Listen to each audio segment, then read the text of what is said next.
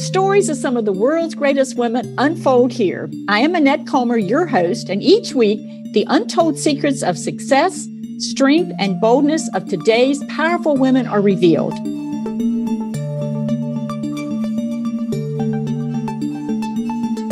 Today's woman had a father who was a brilliant idea man. She learned from him how to take risk as she watched him put money toward his ideas and enjoy repeated success. When she became a young woman, she went off to college to study business and math, and from here, she pursued real estate. Hard skills were her sweet spot, and she loved people. Combining these two, she became one of the most successful real estate agents in the U.S., but she seemed to never have enough time. So she began to question how she spent her time and realized she herself was the problem. Today, she continues to be wildly successful in real estate, but now she uses time hacks to do more with less time. And she is walking a path to greatness as she shows others how to also become more successful in just 5 minutes a day. It is my pleasure to introduce you to Karen Briscoe. Hi, Karen. Thank you for joining me today.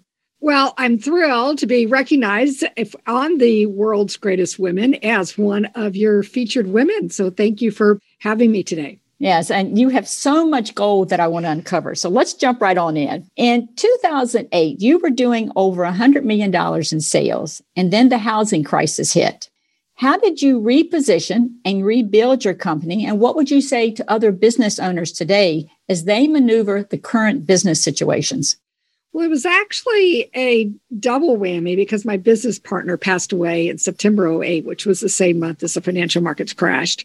And we actually had prepared for it. We knew she was ill. So that wasn't a surprise. When it would happen, though, being at the same time was very challenging. And I had actually seen signs. She had as well. I had been in, as you mentioned, real estate in the commercial side in Texas in the 80s during the savings and loan crisis.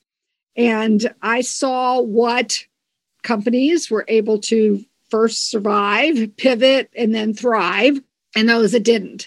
And some of the strategies to me doing that in the 2008 crisis, which actually lasted for several years. It wasn't limited to 2008, although that was the biggest correction.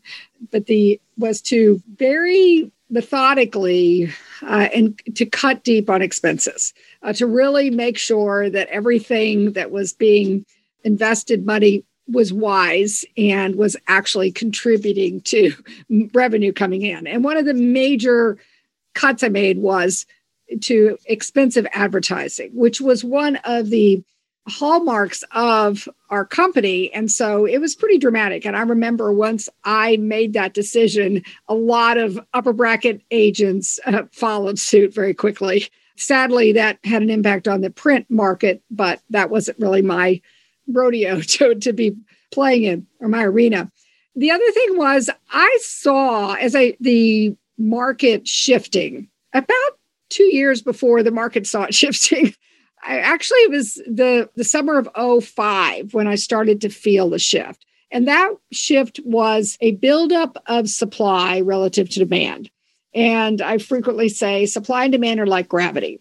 And there really isn't enough marketing or advertising or strategy that's going to overcome those forces. And I saw what was happening was the market was so strong. Sellers were like, well, if I can get that price, I'll sell.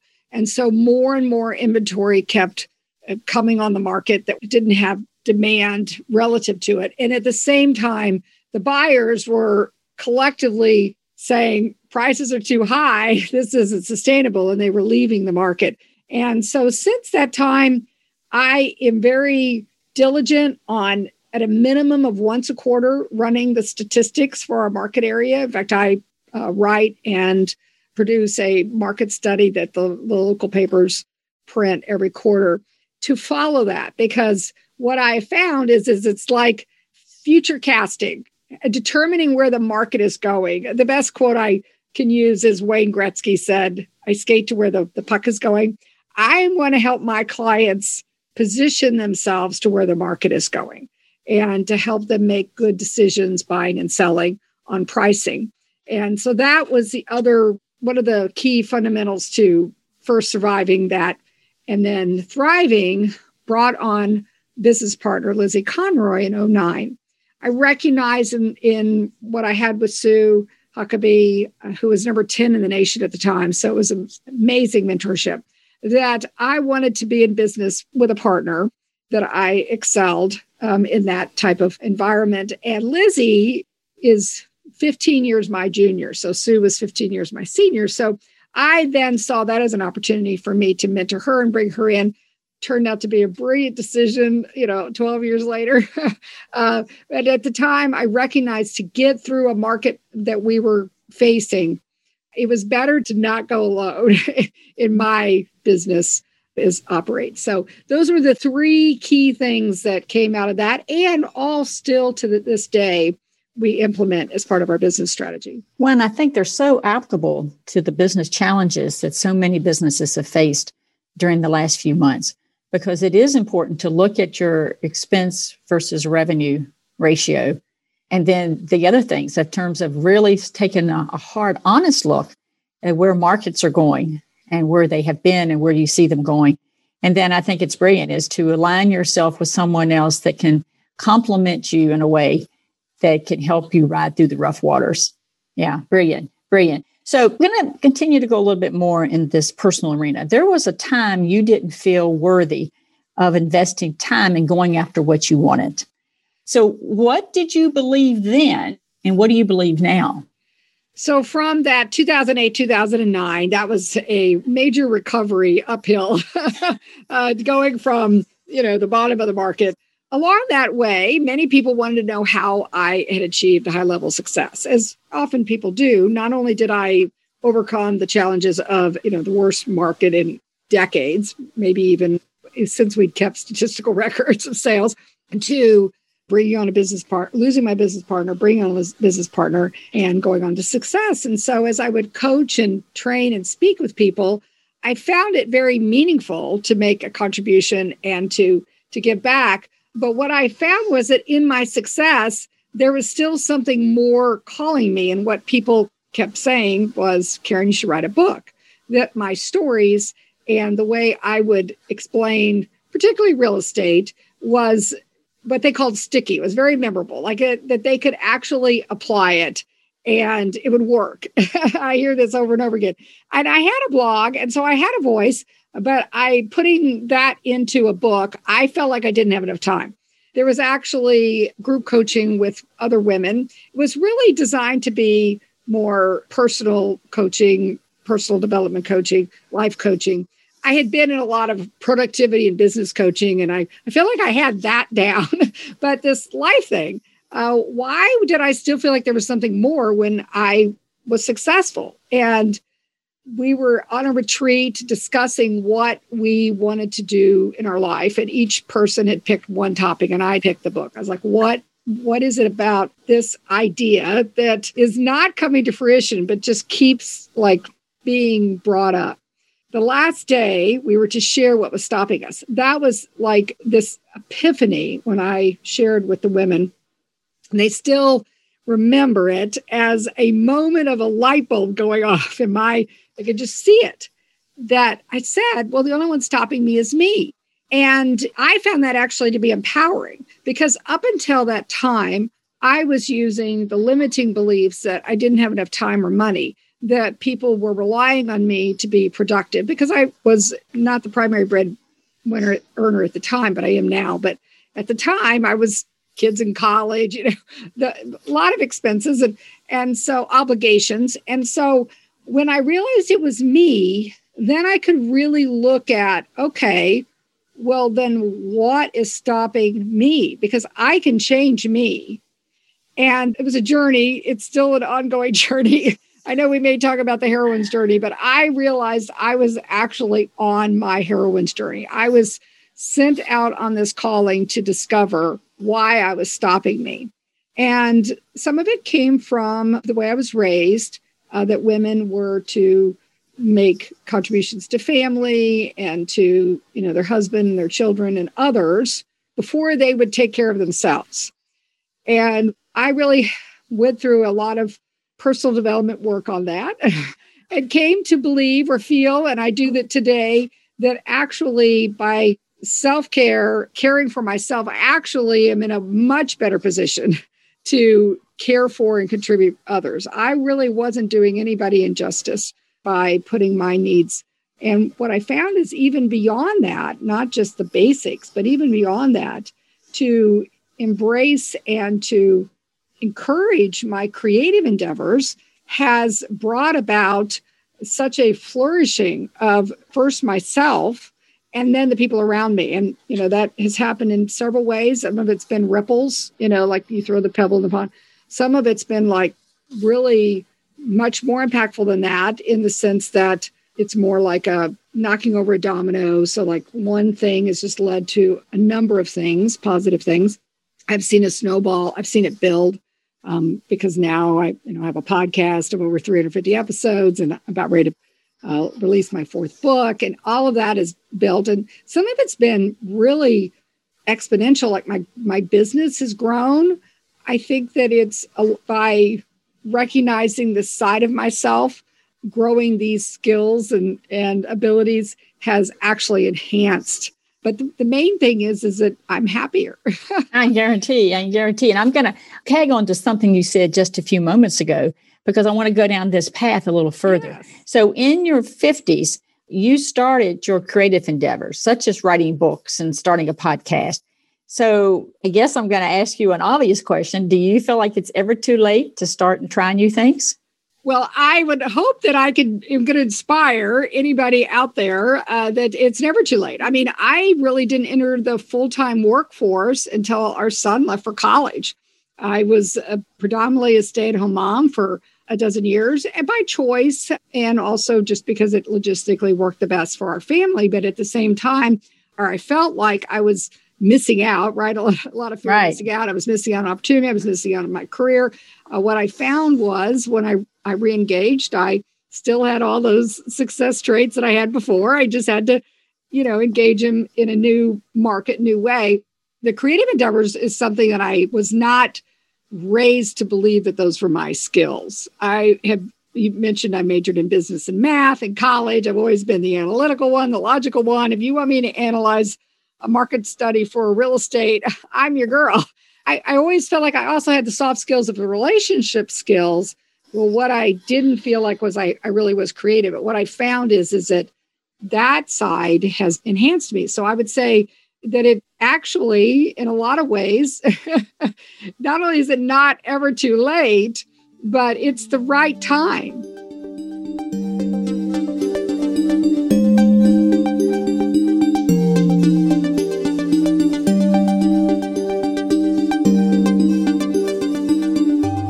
I'm going to dig just a little bit deeper. We're going to keep digging here. So what do you think stops people at any age in their life from soaring in new directions? Do you think it's fear? Do you think it's settling? Do you think it's society inputs, expectations? What do you think? I think that there is all of that and more. For me, it was mostly limiting beliefs, which I found once I really, truly uncovered them. They were my prosecuting attorney was you. Voice was me. And so I had to really, because now that I look back and my husband keeps reminding me, it wasn't him and it wasn't my business partner, it wasn't my team. And some of it came from family. I usually mentioned my father, hard work ethic, German background, that very driven in that. And I've always been very driven. Mm-hmm. And so again, this productivity was important to me. But I think also there's this perspective that comes out of Maslow's hierarchy of needs. And that's where the Flip Time Love Life came about, is that oftentimes people seek to meet their needs, their basic needs, their physical needs. And I use the time of COVID as an example, because if you think about it, when COVID first hit, what was people's first reaction was to make sure they had enough toilet paper, right? I mean, how physical does that get? Then there's the safety, security needs. People are still very conscious about being safe. And those are driving inherent needs, physical needs. Then you have the relationship esteem needs, and then you have self-actualization. And what I find a lot of people, myself included, is they think that they're going to work on self-actualization or focus on self-actualization Gay Hendricks calls it your zone of genius. You may have heard of flow. Joseph Campbell calls it bliss. I need to find some women and what they call it because they're all men. We're going to work on that. We're going to work on that. I call it flipping time. I am going to be your next expert on this. The idea is that people are feel like they have to work their way up the pyramid until they've met all those, needs or life events. Then they can focus on it. Well, the thing is what if you run out of time? I mean, just think about how many people, myself included, are like, well, I will write a book when I have time. Well, what if you just keep putting it off till the point is you don't have any time, right? And I hear this a lot in women, but when the kids go back to school, then right. I will do it. When, we get the car paid off, or when, certain things happen in whatever it is. And there's a whole laundry list of excuses, aren't there? Yes. And so what happens with that is they live lives of quiet desperation, right? And I was too. I mean, here I was very successful, and yet I was like, there's still so much more I'm capable of and that I'm called to do beyond just my duty to do, but I'm called to do. It's mine to do. Yes, absolutely. Yeah, absolutely. So I'm going to go into the time space because you've alluded to that several times, and you've kind of become this time guru and actually have been able to double your business by changing your focus. So what would you say to those listening is your number one secret to making this possible, and how can others do the same? So the idea of flipping time came about with this Maslow hierarchy of needs. If you just see that pyramid, what I said is, instead of it being time management or work-life balance or those type of concepts that a lot of people share, to flip the pyramid, totally just flip it and focus on self-actualization first. Because that meaningful work or whatever is your creative endeavor or whatever is yours to do, when you do that first, then truly everything else becomes easier or unnecessary, right? So think about your relationships, which is kind of next down on the pyramid. You are going to be in alignment with yourself. And so you're going to be living the life you were led to live. And so you will be true to yourself. And that is really the best way to be in good relationship with other people, right? And then your esteem needs. Well, if you're living the life that you are called to live, then you will feel the best about yourself that you could possibly feel. And then your physical needs are going to be met because you will be achieving and living at your best self. In real estate, we call it your highest and best self. So our highest and best, you want the use of the property to be at the highest and best. Well, we want the use of our lives to be at our highest and best. So then oftentimes people, again, resistance comes. What you resist persists. Resistance comes. And then I was like, well, can you invest 5 minutes a day?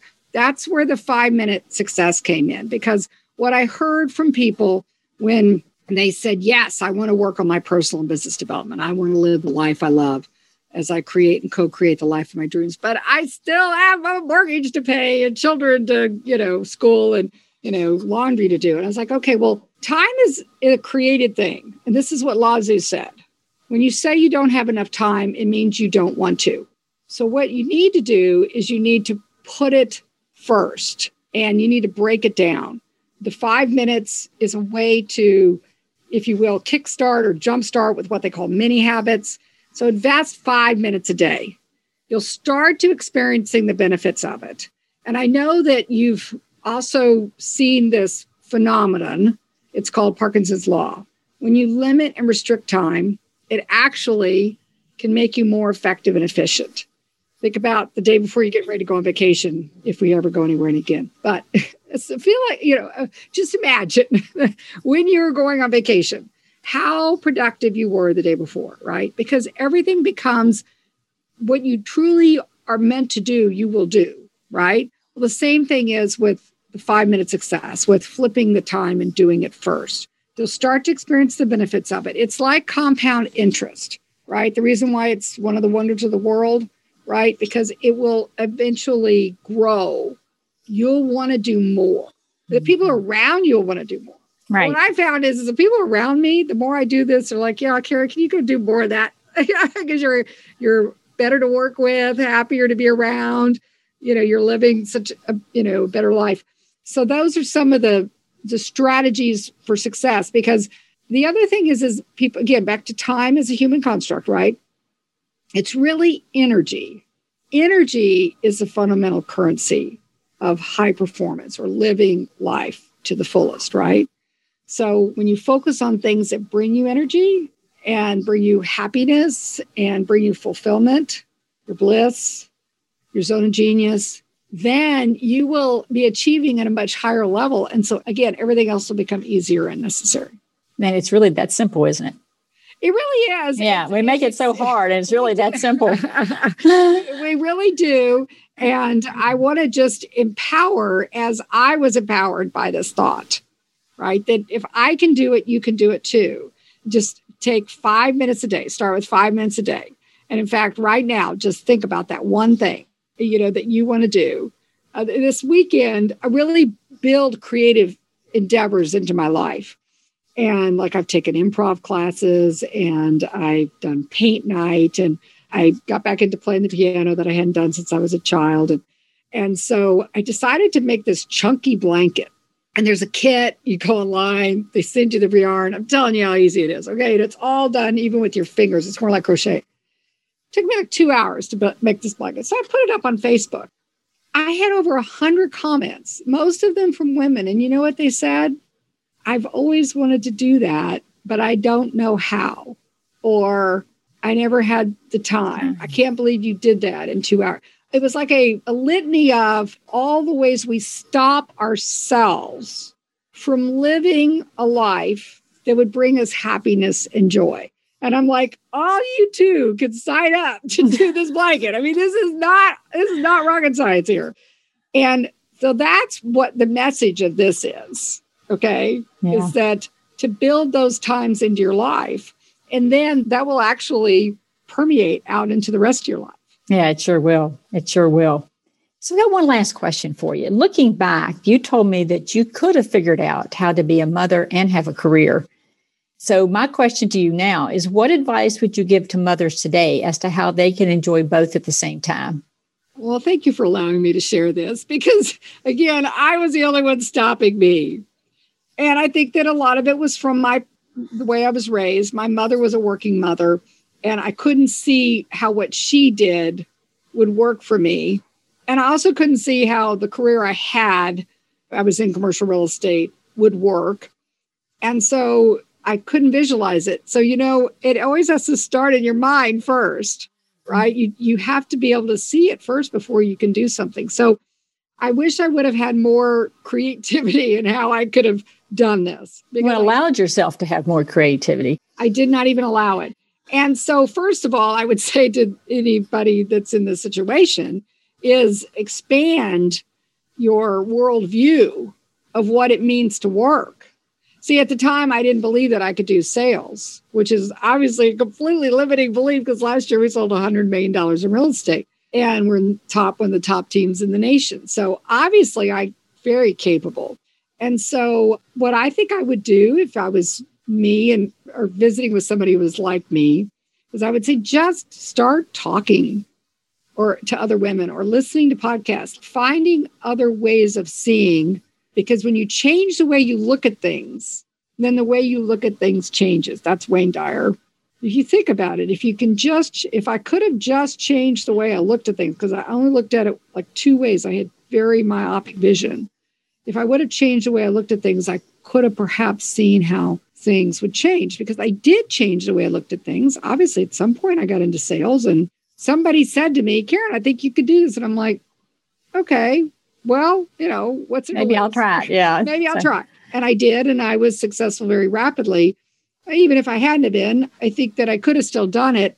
So that's what I would encourage. Yeah. And I think that is a great, great wisdom there that I hope all those that are mothers out there or the want to be mothers, that there is a way to make it happen. You just got to open up your mind to the creative space. So Karen, is there anything about your journey to greatness that we haven't covered that you'd like to share with other women?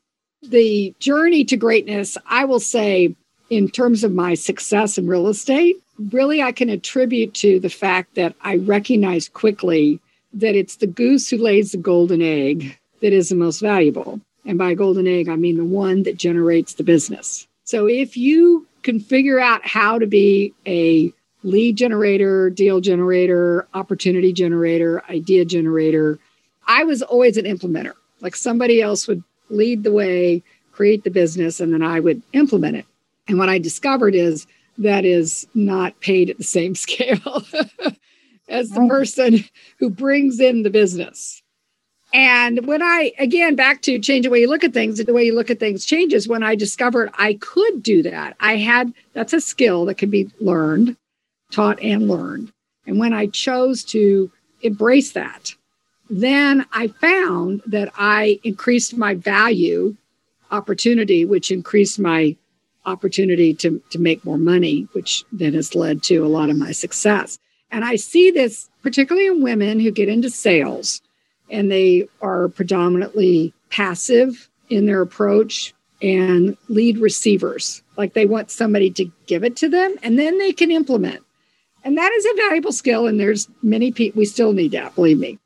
But if you want to achieve at a high level, the people that figure out how to be the one that brings it in is the one that's going to always have a job and be rewarded greater. And be rewarded greater. And I'm going to close with one thought on that I think you've brought something so incredible to the surface here, and that is that women often place themselves in positions that don't have the power that they think they do, and the power rests in who's generating the bottom line. So that is true for corporate as well as entrepreneur spaces.